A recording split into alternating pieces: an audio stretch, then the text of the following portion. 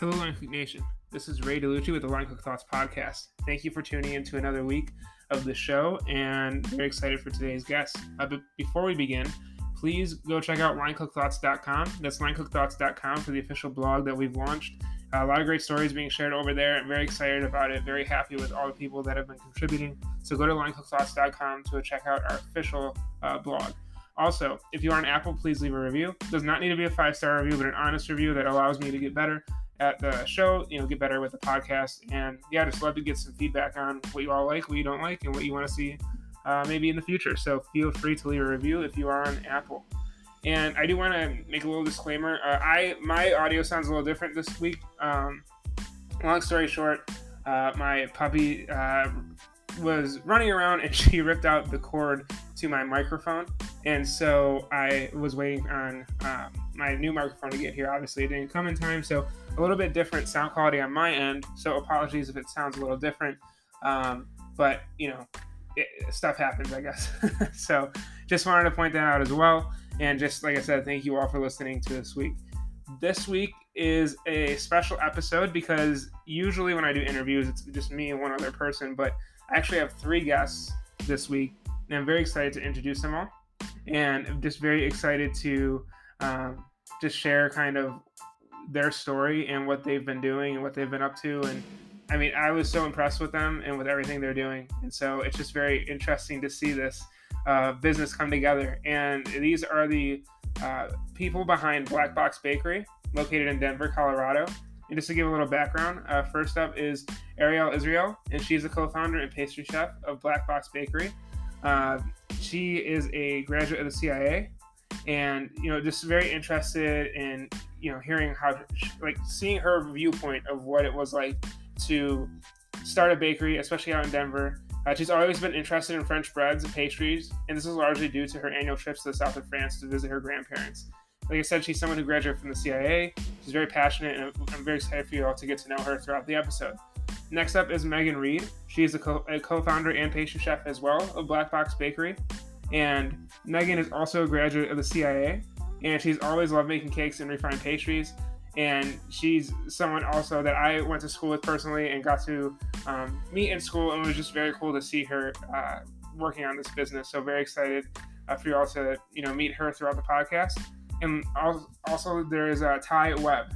So Ty is the co-founder, and he's actually the beverage director of Black Box Bakery.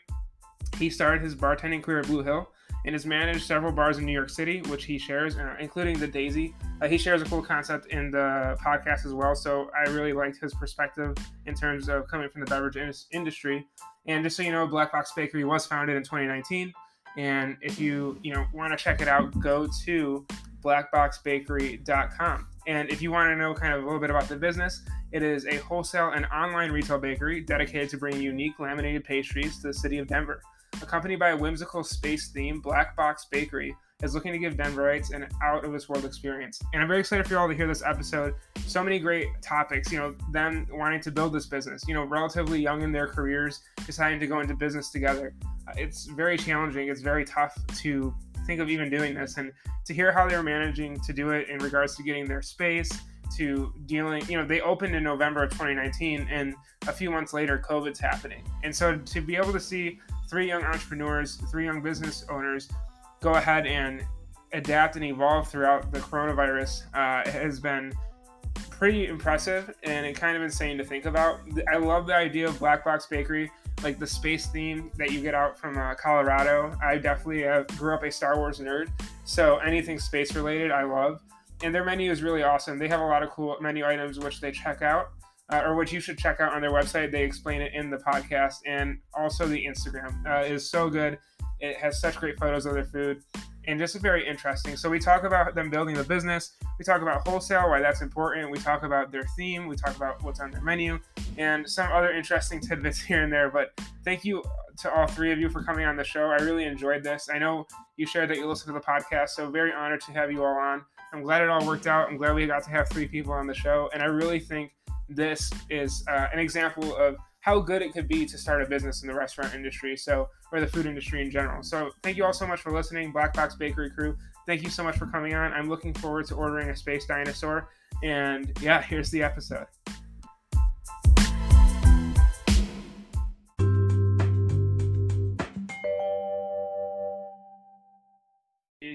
2, 1. Hello, everyone. Welcome to the show. Today, I am going to be interviewing 3 people. It's very rare that I get to interview more than one person, but I'm very excited to have the creators of the Black Box Bakery, based out of Denver, Colorado, on the show today. And before we begin, if you all would like to introduce yourselves, that would be great. Hi, my name is Megan Reed, and I'm the co-founder of Black Box Bakery. I am Ariel Israel, and I am also the co-founder of Black Box Bakery. Hi, my name is Ty Webb, and I am the co-founder of Black Box Bakery. Awesome. Thank you all for sharing that. Great. Well, I'm very excited to have you all on. And, just would love to hear kind of, first off, obviously, like, what was the inspiration? I know you were established in 2019. What made you all decide to start a bakery, and why? I guess we'll start with that, and then I'd also love to hear about Denver. But first off, what made you want to start a bakery? All right, it's a short, long story. Pretty much, I was the pastry chef at a restaurant called The Bindery, and I was looking for people that could help me out with the vision I had for there.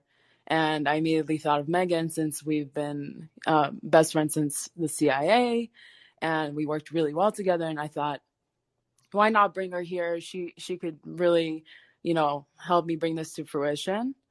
And there was a point where we got Best Pastries in Denver in 2018. And it was a huge move for us, and we were really happy with that. And we came to a point where we're like, why are we doing this for someone else when we're perfectly capable of doing it on our own? I mean, that's the goal in the end of the day. So we saw that Denver would grant us that opportunity. So we decided to kind of leave the restaurant we were at and pursue our dream. It had many forms in the beginning. We were thinking of a food truck to begin with, something mobile that we can take pastries all over Denver. And then through talking to the restaurant owner and talking to a bunch of people, we realized that Denver is really missing that wholesale aspect of pastries. And a lot of coffee shops we talked to and been to were really frustrated with the selection. And we thought that we could definitely fill that in with pastries that are elevated and, something that you would want to see in a bake shop, but you could see everywhere in the city. So that's the bakery aspect. The space aspect is, Denver is a wacky place. And it has, the most conspiracies and the most alien sightings and the most everything that I've ever seen. And I've always been into that. Everyone has been into that from this group. And I thought, we're trying to bring something that's out of Denver, out of that world. So basically we hopped on that theme. We love it. And we think it's like, it brings another kind of dimension to our bakery overall. Black Box is supposed to be something that's, you think of a void, you think of something that needs to be filled, you think of something that can be changed, incessantly. So that's something that we wanted to play to. And that's where Black Box, the name, came from. And there's a little history of how we added the bar aspect to that. And I think Ty could share more of that, but I don't know if you have any other directions you want to go to. No, I mean, that was a great introduction to the business. Ty, if you wanted to expand a little bit on that, that'd be great. Yeah, for sure. So the way, besides the obvious connection to my wife being a baker and, doing something together with your wife, the excitement in that, I used to be a bar manager at a place called Greenlight Lab in Denver. It's been and gone since it closed down in the beginning of 2019. It was just a 800 square foot bar, which is something you don't see often, 48 seat capacity. And, Megan and Ariel used to come into the bar. The concept was we had beta and approved cocktails where guests could actually just vote on every single thing that was in the bar. Like, so if you're at a table, you could rate your seat, you could rate your chair, you could rate the fixture. And the reason why you do that is because the owner of that bar was actually an architect, and his office was actually behind the back wall of the bar. So all our office work stuff that I would do, printing menus, which seemed to be thousands and thousands and thousands of menus all the time, we would just like create cocktails, and guests would be able to rate them. And, you know, based on whatever the guests enjoyed most, they got to choose what drinks they would have on the menu. So anytime they would come back, you know, they would say like, wow, that was the best drink ever, and that's on the approved list now. So we started out changing the menu every 4 weeks, which was, you know, I was trying to be very creative, but then we changed it to seasonal every 4 months, and that was still a lot of work, but it all kind of fit together. And now we have the black box concept where, so we get to change everything together, just like that concept as well. Awesome. That's awesome to hear. Yeah. And Megan, I don't know if you wanted to kind of touch base as well into kind of you joining the business or helping start the business. Yeah, I mean, when I moved out here to Denver, Colorado, I mean, it's been such an experience, like such a great experience. You move from, I was working at Magnolia Bakery in New York City, which was also a great experience, but completely different, corporate structured. And then moving out to Denver, you see that, I don't know, you have this like narrow pointed view of like what a city should look like. And I guess my idea of a city like always revolved around New York City. So you think that it's like established, like every city is established like that. And Denver is definitely not like that. Like the food industry, there's so much opportunity here. So I think we really found that niche for our wholesale business right now, and we're really excited. We're currently working on getting a storefront, and we're really excited about that aspect, to be able to put that creativity and see our guests firsthand instead of having them in other coffee shops, which has really worked for us. But we are super excited to have people in our own space that we can get excited about pastries and cocktails with. So awesome. Well, you know, I think the next question I have for all three of you is, I think a lot of times when I have people on or other food podcasts have businesses on, they go kind of right into the menu or concepts or how it was started. But all of you seem pretty like young in your career, relatively speaking, to how long you could go with food. I want to know about like just starting out, like acquiring a building, finding a space to actually like start baking out of. What was that process like, and how were you able to, you know, get a kitchen to where you could start making products? So the process is a little bit funny, so I'll have Ty pass on. He'll answer this one because he experienced this one firsthand. So I'm going to underline this story with the idea that networking is the most important thing you can do in our industry, right? You know, you could produce millions of dollars worth of products. But if you're just in your space and you're not talking to other industry people, you're still not doing enough, right? So here's how it happened. Estate Brands, which is like this really cool like craft distributor for spirits and wine. We got invited to, like all three of us got invited to go to a tasting. And it was after a really late shift. We got out at like 3 a.m. And Estate Brands actually had rented out a house for these tasting things. They do it like all the time. And so we all go. And I'm a little hungover because, of course, we had our shift shots. And so I'm by the nacho stand.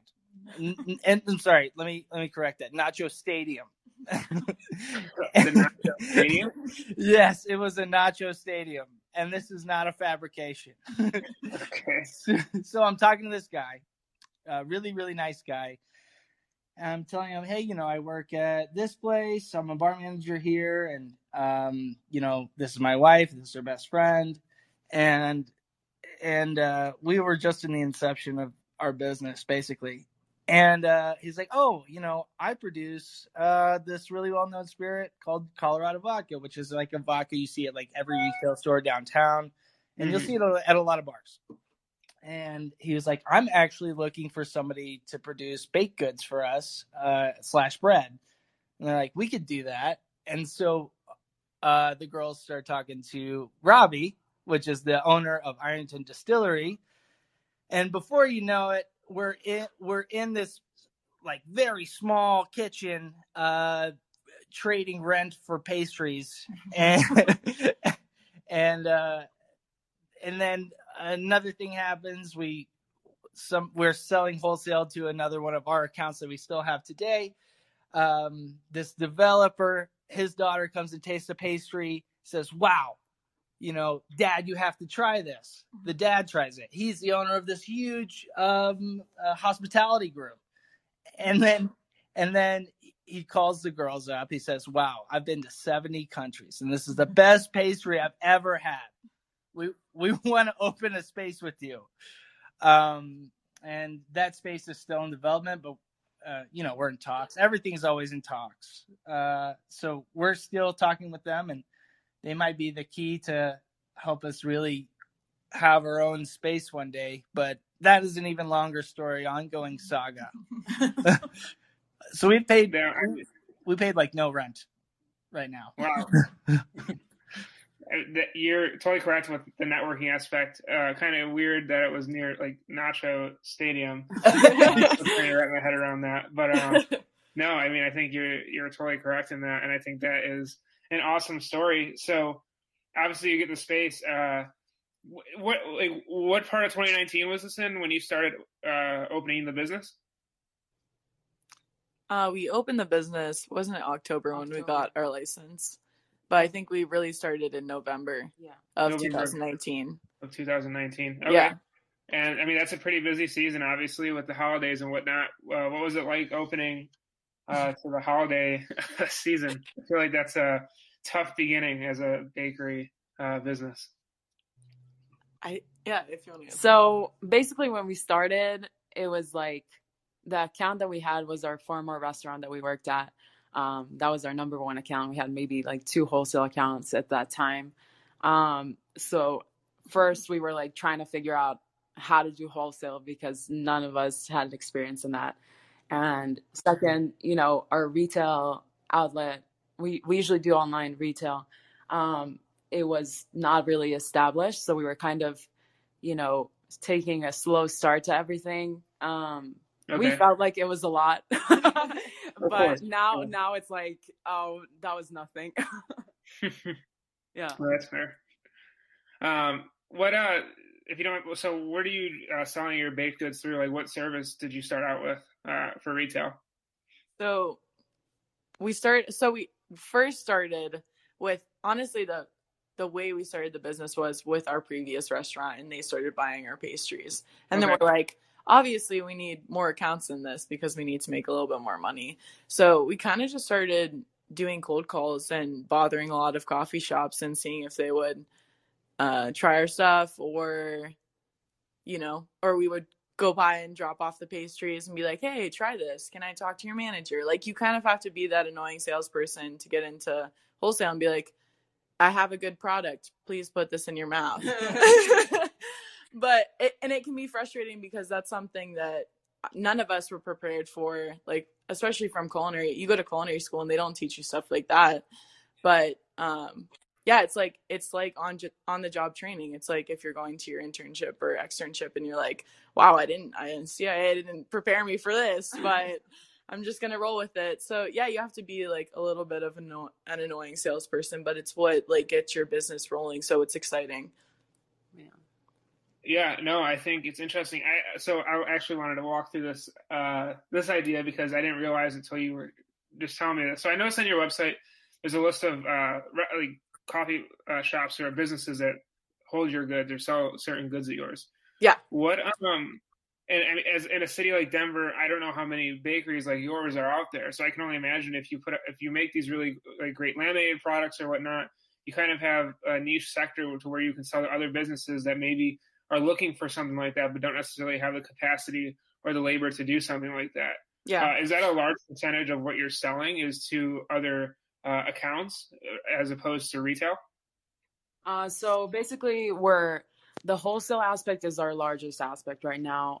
We've recently gained kind of like a momentum in our online retail. It's been tough because, again, we don't have any representation, outside of our website or Instagram or anything like that. So we've been working really hard on the Instagram outlet and making sure that the website is approachable, and it's been a ride because none of us know how to do any of the website stuff. So it's been something that we've been trying to get at. But yeah, the wholesale is like a huge part, and we do get people that are like, oh, I go to this coffee shop every day and I didn't even know that I could order, so then I guess word gets out, and then people are like, okay, so I can order whatever I want from the actual bakery. But at the same time, like, we require a 2-day notice for all of the orders. So that is maybe a deterrent for some people. But at the same time, we've gotten a lot of people that were saying, I love that I can order the stuff and I don't have to worry about it being sold out, so that's kind of like a strong point. And people are like, I know I'm going to get this, and I know I'm going to get it delivered, and I'm going to be home chilling, and my pastries are going to show up. So I think that is a very attractive point from that end. Okay. Is this for bakeries? Is wholesale something that's usually, like, a bakery like yours, is that usually a big part of what they're selling, or is it kind of flipped where it's more retail from your experience? I'd say not always. I'd say some bakeries definitely. There's definitely bakeries that are made just to do wholesale. A lot of bakeries that I know of in New York City, they don't personally do that just because they have like such a huge retail market. They already have that backup, because the foot traffic in New York City is insane. Like, the amount of customers I served at Magnolia in one day was astronomical. Like, I couldn't even count the people. But yeah, there are a lot of bakeries that are made just to do wholesale. It's honestly an easier market to start if you're doing like a startup bakery, because you have customers that are ordering an exact amount of pastries and you're delivering those pastries to them, so you don't have very much waste.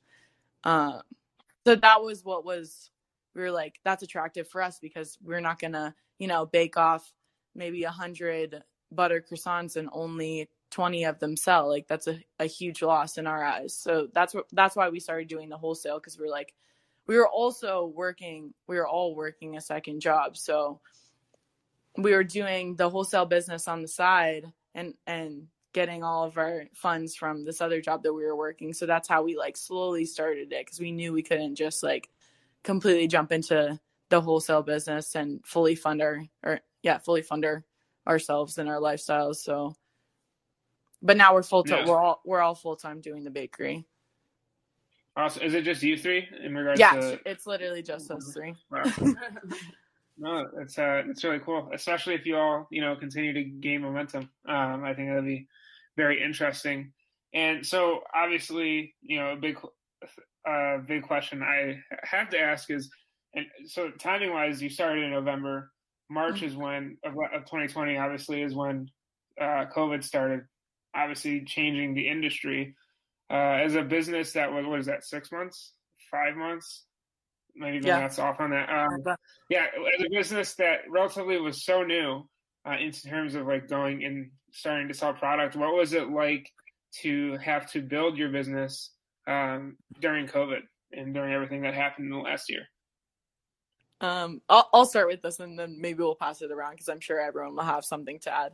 I would say the first week or two when they shut down restaurants, it was like immediate panic. Mm-hmm. Like, everyone was in panic mode. So then obviously you're going to go into panic mode just because you're like, that's how everyone is reacting. So you're in this like weird limbo of, it's unsure if these businesses are going to open up or if they're going to keep running.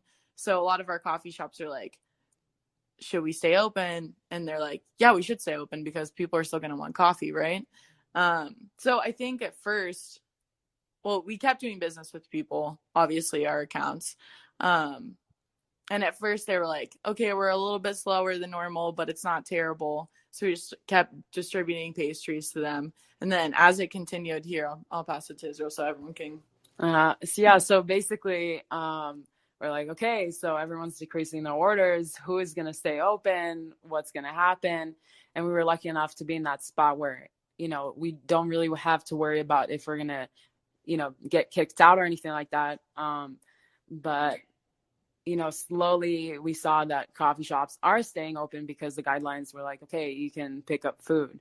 So that culture of kind of like coffee shops, fast food and all that had kind of like a stronghold on the whole time.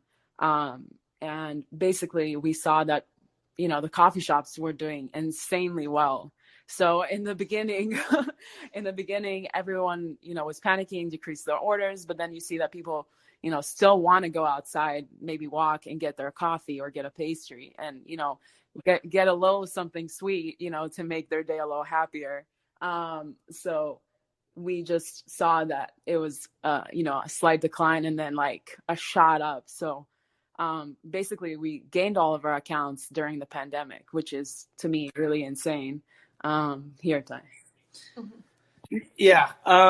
So we realized that the coffee shops are the barons of like the new money barons. There's the new oil. We learned a lot about how their cost works as well. And then we also got to do some, competitive selling with other, businesses, other bakeries, which is, it's all been a very awesome learning process for us, and then we learned a little bit about real estate, which this is a lot of stuff we did not know that we were going to learn so fast. It seems every week we've been learning. We've talked about this before as a group, that we don't know if had the pandemic not happened, it would have, we think that may have stunted our growth, right? Because we had the opportunity to pay no rent for our first place, right? The hardest thing anybody can do is find their first place to move into. And now that we're, going through or hopefully coming towards the end of this pandemic, we're learning that money is hard to acquire. It's hard to acquire with other than the means of the business, right? So now we're looking to, finance the construction of our space, and we're using a lot of our connections to save some money, through these industry people. But the one recommendation I could have to anybody that has the opportunity to do wholesale is to do wholesale, right? Yeah. Banks are thinking about, they're thinking about cash flow, right? You may not be thinking about cash flow. You may be thinking that whatever retail setting you're in, be it, guest facing only or anything, banks want to know that you have cash flow. And that's like the only advice I could give is just make yourself marketable like that. And also have a strong Instagram presence and annoy these journalists. Say our product is amazing, right? Forcibly email all of them all the time. So yeah, that's what we've learned. That's good advice. I want to touch on that point of wholesale. So I think maybe you all agree, but coming from the CIA, for the 4 years I was there, it's literally like even until after I graduated, I thought I wanted to own a restaurant, fine dining, serve small amount of people. And I feel like a lot of the industry leads you and guides you in that direction. And if you're doing anything but that, I feel like sometimes people don't see that as like something they want to do. But as I've been able to manage with a great restaurant group, as I've been working in grocery, now working in R&D, like I realize that you have a certain cap as far as like how much you can serve out of one place. Whereas for you all, like there's pretty, like, yes, the size of Denver maybe, but as you get bigger and if you want to expand, you could do wholesale spread out throughout the entire state or maybe in the entire country, years down the road. How was there like a shift into understanding that wholesale was what would allow you to keep pursuing your passion? Or did you kind of start out thinking, we really just want to do like small retail pastries? Like, what was there, like, because for me, there was like that big switch of going from like, oh, I want to do like a 10-person restaurant or working like a 20-person restaurant to like, actually, I want to learn about food business and how to manage multiple locations. Was there ever any of that for you all during this process? I mean, I think definitely. I think that happens with anyone that's pursuing like a dream that you have. You have this dream, right? You're like, oh my gosh, I want this beautiful bakery that looks like this and has all these nice things and serves customers. And you're like, okay, let's bring that dream right back to reality, because it costs a lot of money. I mean, that's what, at the end of the day, that's what it is. A 20-seat restaurant that serves insanely expensive food that has a really small yield, it costs a lot of money. So yeah, you have to start somewhere, and that's all that's exactly what we did. We're like, okay, we need to be making money, we have to have a job. So this is going to be it's a startup business, so it's going to be on the side. So we were working a 8 to 10 hour job, and then we would go overnight at the bakery, and it's a lot of work, but wholesale was something that like it really jump started our business. It's what our business is right now. It's not what we want. We want to be able to serve our customers at some point, but it's really exciting to be talking to these coffee shops and seeing that they're successful with our pastries, and they got to like switch some stuff up, and they have consistent customers that come there every single day. Yeah, I'll pass it to Israel because I think she has a few things to say also. Yeah. So, I mean, everyone that we've talked to has seen the wholesale as like the backbone. So when you start off and you have dreams and stuff like that, you're like, okay, I just want to do it. But then you realize there's so many hurdles on the way. And for us, the wholesale has provided kind of like testing the waters type situation. So we put out products, we test them out, basically. We see what the clients like, what they don't like. So eventually that leads us to know exactly how much we can sell in a day, what people like, what people don't like. So it's something that people don't see initially when you're like, oh, you're doing wholesale and that's it. I mean, it's not the most fun thing, but it's something that could immensely like help you understand the business and all the outlets that you will be doing or aspire to do. And I feel like there's great value in that for sure. Yeah. Well, it's great value, and you get your product to more people. And I feel like as people who create food, like that would be something that you like really enjoy. And I guess I ask you this question because I know a lot of my listeners have thoughts of running their own business or managing their own business one day. And in reality, like the more you can get your product out there, the more it sells, the more resources you have to do new things and try out new concepts and whatnot. So, I thought it was very interesting, this kind of wholesale conversation, because it's interesting and obviously it's helping you all get your product and name out there throughout your community. Right. So kind of going with what you make, if you want to share kind of some menu items or kind of the concept of like when you were drawing up the menu, what you wanted to create, because your products aren't like easy thing. I don't assume they're easy. Obviously, I don't bake, but I know laminated doughs. When I had like a week of that in culinary school, it was like, what am I even doing? So, what is it like to create such a, I guess, complex or labor-intensive menu and be able to pull it off with a 3-person team? So basically, first things first, Denver is in the higher elevation. So when we came here, I literally did not even think about the aspect of like, oh, it's drier, it's higher, and it's going to mess up your product. So basically, the first thing that we had to do, and that's when we were working at the other restaurant, was figure out how to kind of change all the recipes that we have. And we had such great recipes, but they didn't work. And we're like, oh no, we got to change all of this. So it took us about like 2 years to get to the product we are now. And basically, as you know, as you said, the lamination is an extensive process. It's a 3-day process, meaning we make the dough, let it rest, laminate, shape, freeze, proof, bake. So it's something that people either shy away from or really get into. So there's a couple spots in Denver that are getting into that type of stuff. But I feel like what we bring in terms of lamination and product is staying true to the classic, but elevating it. And that's something that I don't really see too often. It's still putting the art into it and into a product that could be shipped out. And that's something that we've been trying to get to.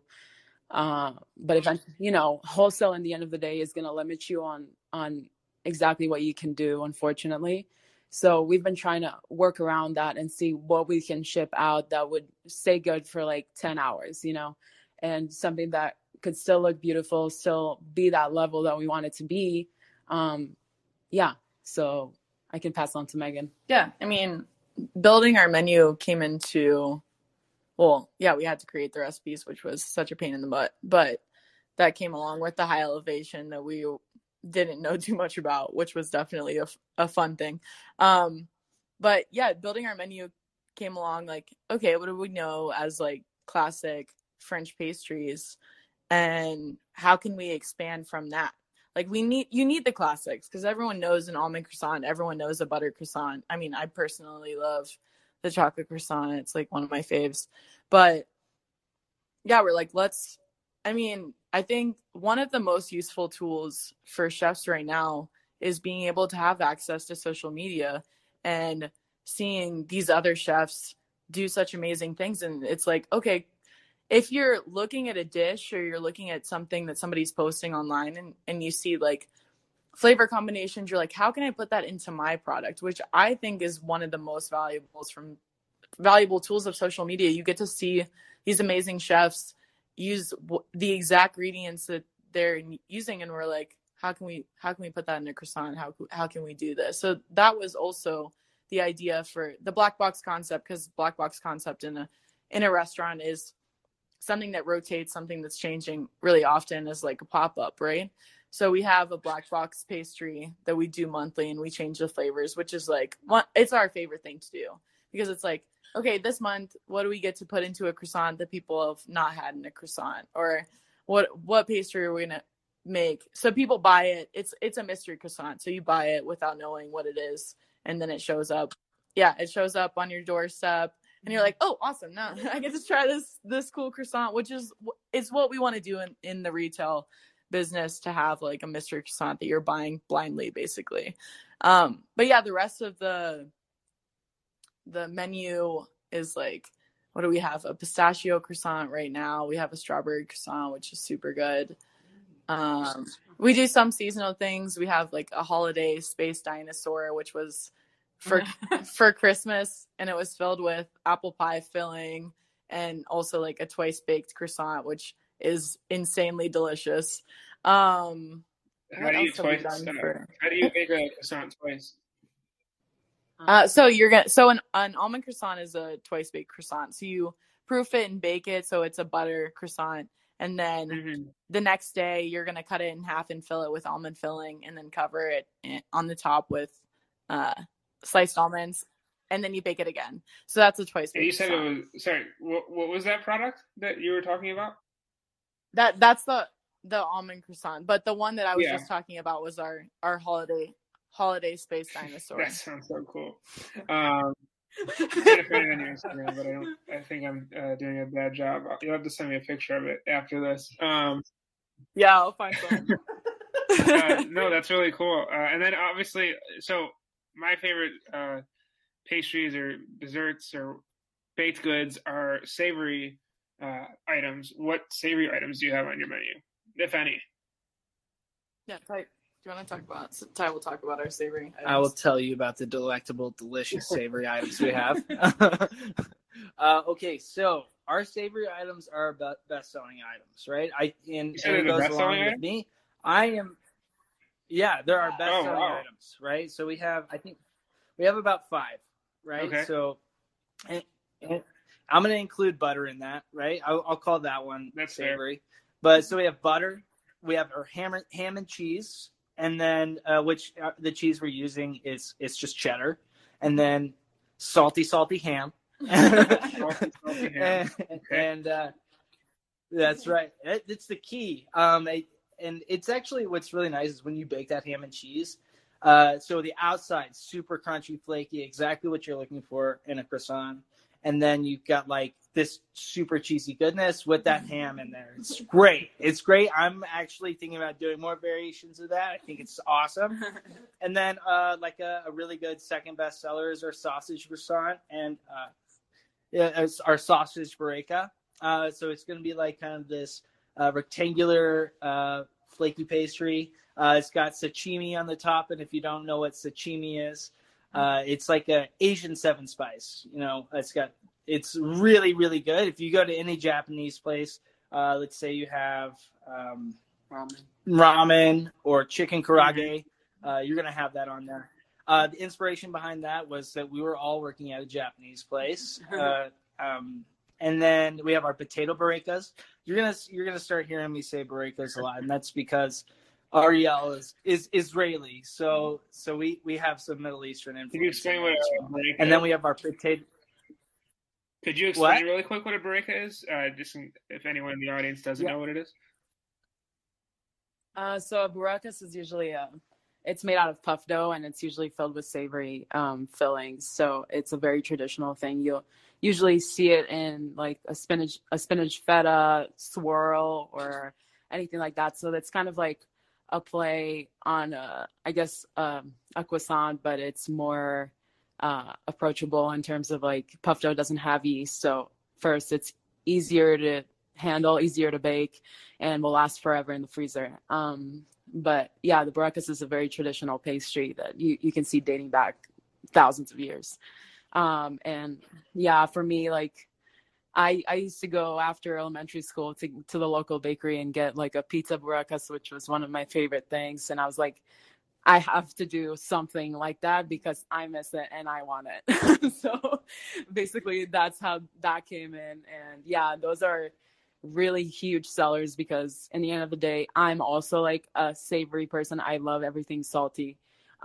So anything that people will see, oh, this could be a lunch breakfast kind of situation, they'll get it. And yeah, we didn't expect the savory route to be so successful, but it's like really insane. Awesome. I mean, I'm shocked to hear that it's the best selling category. I would have thought the sweet components would have been more so, but that's really good to hear. Yeah, well, so we didn't expect that either, but I guess it's fairly evenly balanced. The way we use Excel heavily.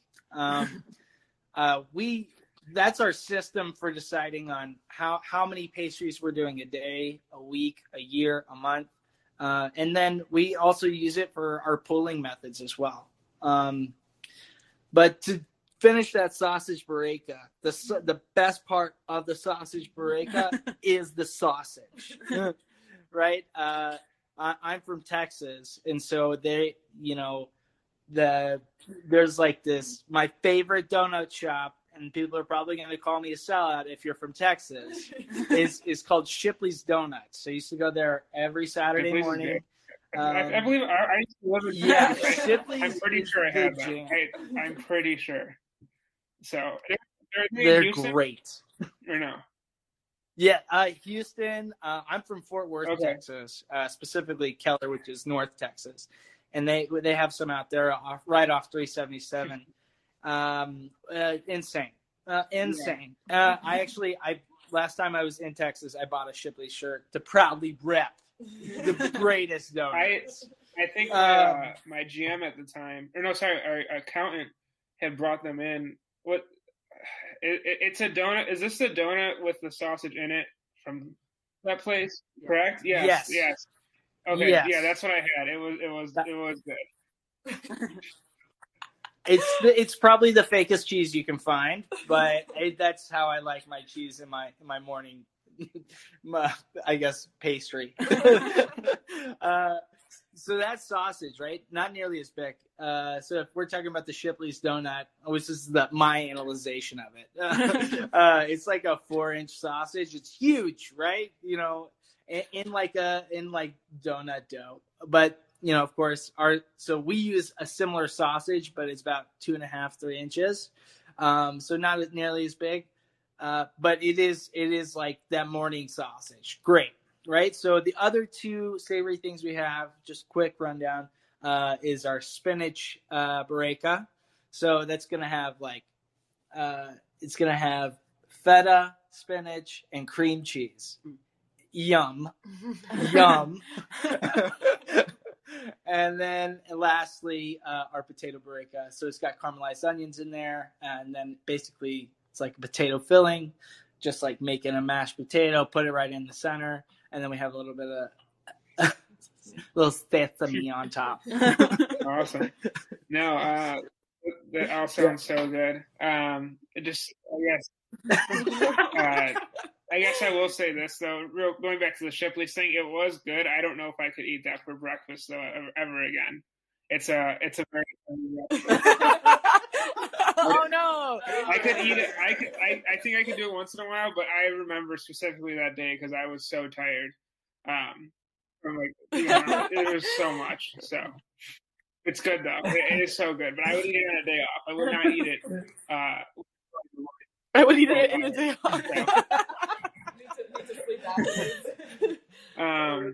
No, that's awesome to hear. You're gonna have to walk me through your menu because I definitely want to order some stuff. And I'm not going to be able to remember all of this off the top of my head. So, but I would like to also go into the space idea as well. So I see all your Instagram posts usually have something to do with space, and you all have really creative content out with different locations. I liked the Salt Planet one that kind of reminded me of Star Wars, The Last Jedi, which I thought was really cool. What has it been like to kind of integrate space and also not just like obviously in your concept, but also make it kind of like this cool thing on social media? I think our biggest thing with bakeries is I personally, not that it's terrible, but I personally hate seeing products that a croissant takes us 3 days to make. Like the whole process is like a 3-day process.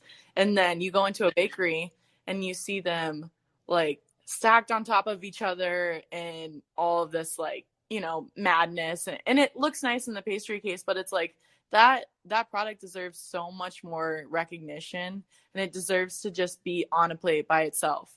So like my experience with bakeries, the first bakery that I walked into that I was like, oh my gosh, I am obsessed, was a bakery called Supermoon Bakehouse it's in New York City. It's off of Essex Street. And it is just like, you walk in their doors and they have this long pink marble table and they have one of each croissant that they make on the table.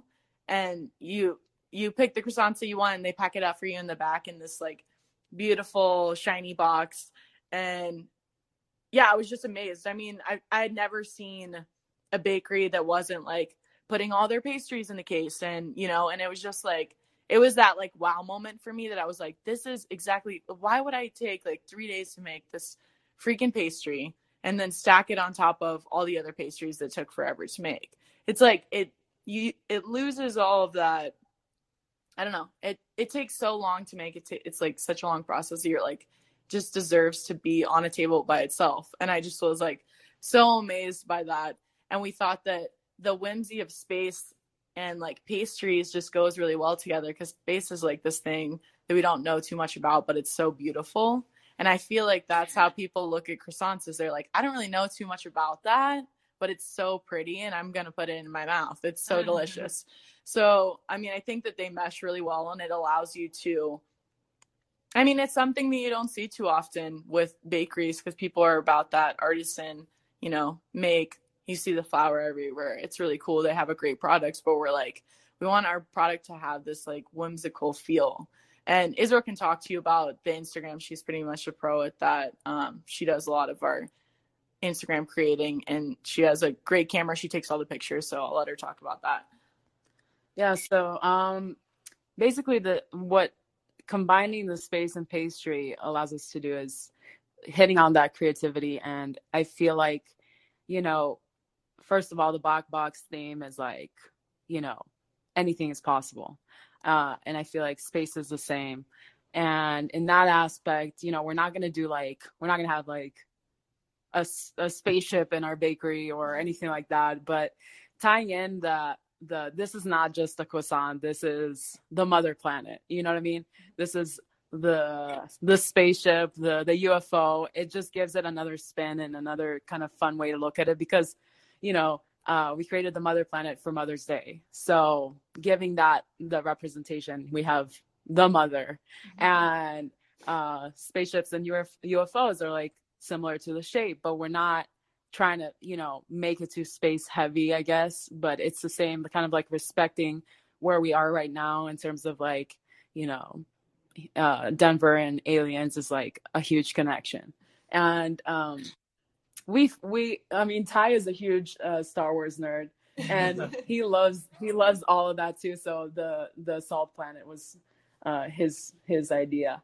And but in the end of the day, like tying it into Instagram, like I don't just want to post like a row of 50 croissants. I mean, people see that everywhere. I feel like each product deserves to be highlighted, and that's what I aim to do in the photos that I post on Instagram, is to show like the beauty of it, the close up, the things that people don't usually pay attention to. And we change it up. Like in the beginning we did, this is the product, this is what we're selling. It's in a black void kind of situation. And, you know, you're not going to see that too often. And then we kind of changed it up to, here's our pastry in Denver, it landed, and here it is in the places that you know. And then we switched to colors because we felt like, you know, you see all these cool photos of space. I mean, with the naked eye, you can't really see anything. But once people take insane photos, you appreciate it, you know? And I feel like I'm trying to do the same with the photos that we post that highlight, you know, not only the product, but the colors and the whole scheme of things. That's awesome. No, they're really cool. I love the Instagram. I think it's awesome that you just put so much time and care into it. Do you all have TikTok as well, or not yet? No, we have a TikTok account, but I have posted like 2 videos on it, and we talked about this a little bit on the phone, I think. But it's just I mean, people make really cool videos, but Instagram alone is such a huge time consumer for us, and it's hard for us to like post a lot of content on there because we're at the bakery and we're making stuff, and I'm like, wait, Ty, let me like video you making those cookies, and then it takes like 3 shots for me to get like a good one that I actually like, and I'm like, that took 5 minutes. Okay, back to work. So I mean, it would be cool to get into TikTok. I would have to be like more versed in it and be able to. Yeah, I mean, it's fun to see people posting stuff on TikTok for sure, and it's really blowing up as an app. But yeah. I think maybe it's just me wanting to see it, but I think it would be super cool to see everything you all do on there. Just an idea, but I guess, you know, as you continue to grow this business, it sounds like you said, you're getting a lot of traction. Obviously, growing the brand, it does take. I'm sure there's been a lot of patience too. In terms of building out the business, but what are some of your goals, like long term? Like, do you hope to like have different locations in different cities? Do you want to stay regional? Would you want to have an entire team? Kind of, what are you all hoping for with the bakery? Yeah, I mean, so the bakery would be our first feat. Our whole dream that we've shortened a little bit, just because, you know, you have to come back down to reality, is that we'd like to eventually have a restaurant group and have you know, a lot of different concepts, because we're excited about, I mean, pastry is like our heart, you know, that's what we learned in school, and that's what we had eventually wanted to have. But we're also like, it would be really cool to have, like, Ty is obviously a really talented bartender, bar manager, and it would be cool to have like maybe a pop-up bar here. Mm-hmm. Or I mean, the cool thing about Denver is there's so many cool neighborhoods and they're very specific to that location. Like a lot of people stay in their neighborhood, and it's the same in New York City. Like a lot of people that live in Queens and work in Queens, they're just going to stay in Queens. A lot of people stay in Brooklyn or they stay in Manhattan, but it's the same. Denver's a lot smaller, obviously, but there's a lot of neighborhoods that people are staying in that area. They want to go to the coffee shop. They want to go to the bar down the street. So if you're in, one of the neighborhoods, you're not getting all of the clientele that you could. But I think we would eventually think about possibly maybe moving to different states and opening different places, but it wouldn't all just be Black Box Bakery. It's going to be like, it'll be a lot of different concepts. Okay. No, it's cool to hear, and I wish you all the best of luck on it. And I guess last question, business-wise, more so, obviously COVID pushed a lot of things online. Do you anticipate seeing a lot of online retail in the future? Do you anticipate like that becoming the biggest sector of the bakery, or are you more so? Do you think more so like wholesale locally would be still kind of your biggest focus as a business? Just curious to kind of see what your thoughts are on it, because it's like I feel like everyone has a different answer on that. So, right. So I think that fear played a large part in us doing the online retail, right? Because let's talk about why there's the fear, right? The fear is if I get sick and then my kids get sick, then I can't work and I can't make money, right? So the safest play was for us to do the online retail. And, yesterday was opening day here in Denver. And, right, whatever your feelings, anybody's feelings are on masks, right? There was not many masks seen yesterday, right? And some of us are okay. Everybody's getting vaccinated, or a lot of people are getting vaccinated. So, we could see online retail definitely being a part of our business, and which is in every business now, right? We're thinking instead of just doing home deliveries, we're going to be doing the volume that just requires us to use Grubhub or Postmates. But we actually just met another person that has a business in Denver, and our goal is to create our own app and have our own Grubhub or Postmates or whatever, our own version of it that sells our things from our concepts, right? So let's say one day we're going to have our bar open and ready to go, hopefully soon, fingers crossed, where you're at home and you're like, I'm having a kickback in my house. I don't want to leave the house. I just want to have cocktails at the house with the homies. And you know what?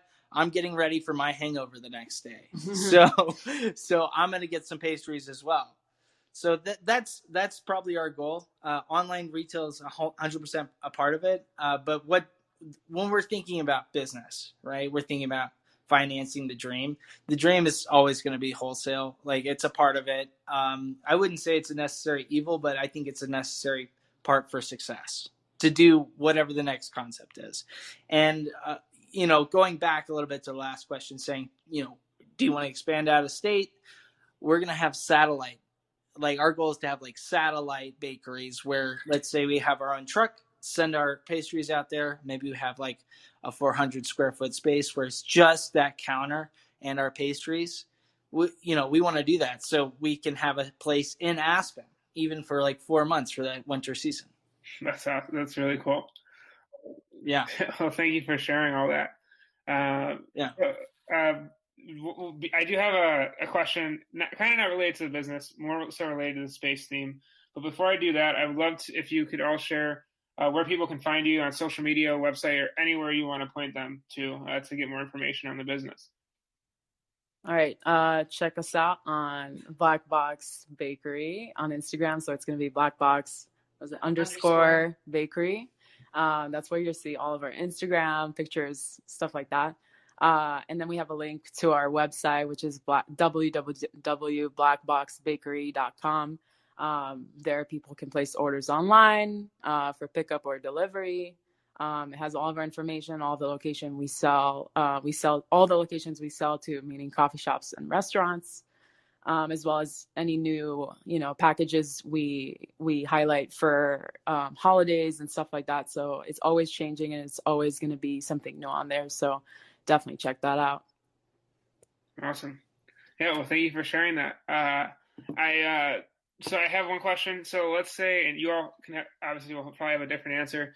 Let's say you all were stranded in space and you could only have one baked good, savory or sweet. What would it be? Man, one baked good. Yeah, it's like one baked good that I got. That's all. In terms of baked goods, that's all you could have is one specific one. What would it be? Damn. Wait, like forever? Forever? Like I get for my mission? I get unlimited of this? No, like you're stuck in space, and I'm not sure when the next baked good is coming. So you only have one. What is that baked good? For me, I'd say maybe the almond croissant. Really? It lasts a while, and I'm thinking about stability. Yeah. It lasts a while. I can cut it into little strips and just, take a bite at a time. It'll be sweet. It'll be a little savory. So it's a good combination. That's fair. I know what mine would be. I'm going to go out with a blast because it has to be that way. As I'm taking my last inhale of oxygen, I'm going to look around and be like, oh, the space dinosaur is so delicious. Okay. He's like, yeah, okay. Ty. I'm gonna choose the one that has the most starch, and that's because let's say I take a bite of that potato burrika, and I've got to get into the atmosphere. I'm gonna take a bite of the potato burrika, let the gases pass through me, and then I'm just gonna fart my way back on. That's a really smart answer. I did not think of that. Thank you. It also wasn't framed as like a morbid question, but I guess we went there. So sorry, my bad. So, no worries on that. Awesome. Well, now that you all have been on the show and all my interviews the same, obviously you're part of the Line Cook Nation community of chefs, cooks, people in the food industry that all want to grow and learn with each other, from each other. And it's this community we've built together that obviously wants to promote businesses such as yours. So now that you've been on the show and you're a part of this community of food-loving people, what does it mean to you? I mean, I think it's a really big deal for us. I think, like Ty was saying at the beginning of the podcast, is that connections are everything. Networking is everything. Even if I'm talking to somebody, I mean, coming from CIA, now me and Israel know people that work all over the United States and in a few different countries. And that's like really exciting. And being able to be a part of Line Cook Nation it's really special because you're bringing together people that are running all different types of businesses, people that are working in fine dining, people that are working in grocery, people that are doing wholesale pastry.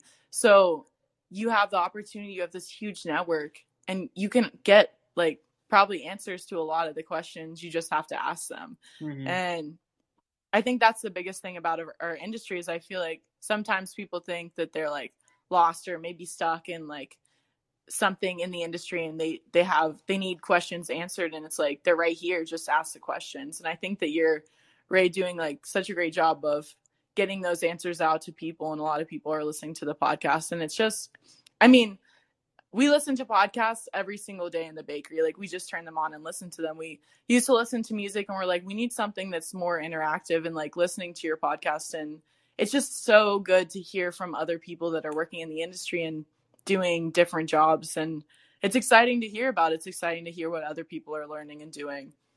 Well, thank you. And yeah, it's very cool to hear that you all are listening. I like to think at least someone listens to the podcast. So people listen. People are listening. Awesome. Well, thank you for that.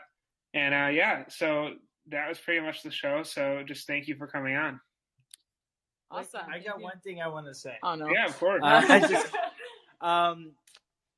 I'm gonna ditto everything Mego just said. But I want you to do me a favor, right? I know you had Grant Acus on, and have you had David Chang on yet? No. So I actually only got to speak with Grant through Clubhouse. I've never actually spoken with David Chang. So, but Trust me, I've messaged every chef in the industry, so hopefully one day. Well, if you get David Chang on, can you give him a big smooch from Ty to him, because I think he's a fucking goddess.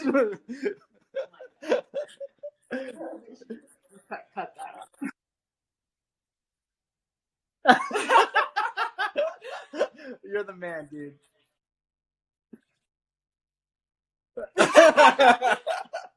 All right, man.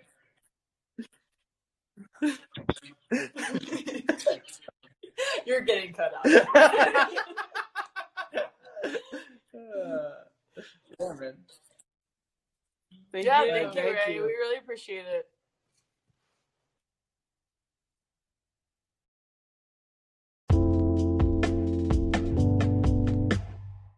So there you have it, the episode with the Black Box Bakery crew. Thank you again, everyone, for listening. Go order their pastries, their food at blackboxbakery.com. That's blackboxbakery.com.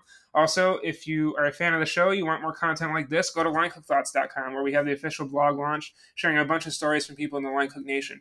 Finally, if you're listening on Apple, please leave us a review. It allows me to get exposure, and it allows me to get better feedback on what exactly I could be doing to better the show. So thank you all so much for listening. Thank you to the crew of Black Box Bakery. Really enjoyed having you all on the show, and I'll see you all in the next Line Cook Thoughts podcast.